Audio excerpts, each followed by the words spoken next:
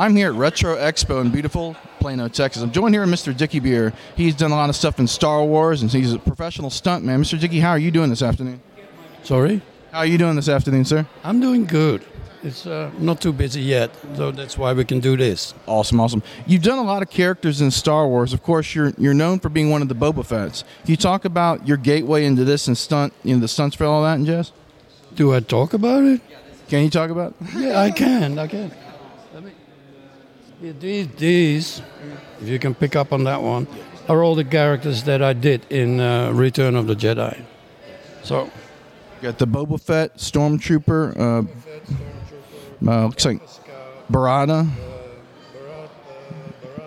Yeah. Wow. Indoor Rebel Trooper there, it looks like. Yeah, very cool. So the scene with Boba Fett, they chopped off the front of your blaster pistol, and then you fell into the Sarlacc pit eventually. Can you talk about like that whole choreographed scene? How was it? I believe you filled in, or somebody filled in for Mark Hamill too, didn't he? Yeah. No. This is actually where the Boba blaster gets caught. Yeah. That's that part of the scene, which was done by Luke Skywalker. Then later on in the scene, Han Solo hits by accident, hits the back of my backpack and sets the backpack off, and that's why Boba Fett starts flying and hits the barge and rolls into the pit. That's awesome. In that pit, you fell in it.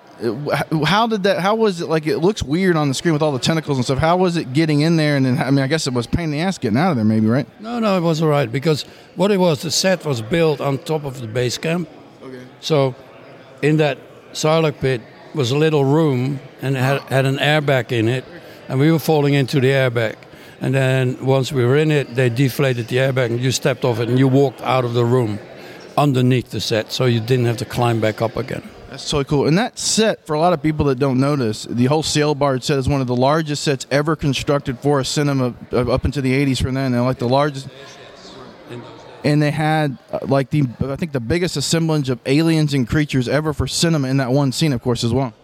I would say yes. Yeah. So Phil Tippett, I believe, was involved in the creation of a lot of those aliens. Yeah, he was there.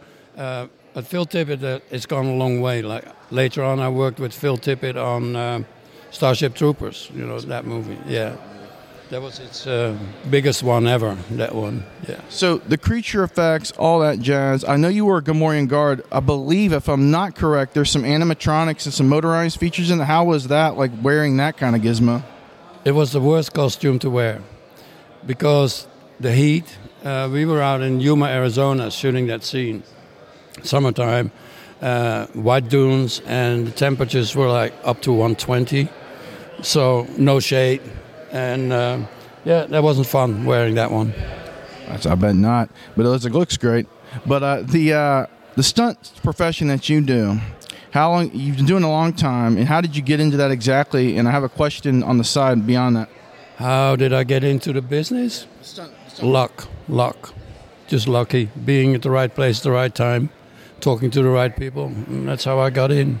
Very, very cool. And wrapping up, for people that are into, wanting to get into professional stunt acting or stuff like that, what kind of stuff would you tell them? If of course, yeah, it's you have to be in shape and you have to do it for many, takes and stuff like that. What would you tell them? Some wise words.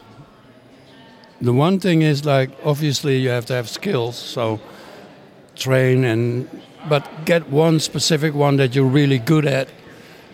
Perfect that one, and then with that one skill, try to get into the business. But it's not so much about skills, it's more about being lucky and being at the right place at the right time, as I was.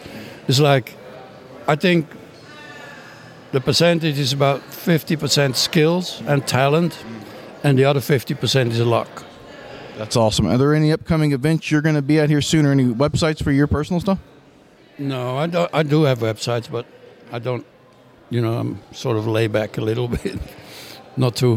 What about any events you might be coming to up here soon, or Comic-Cons, events?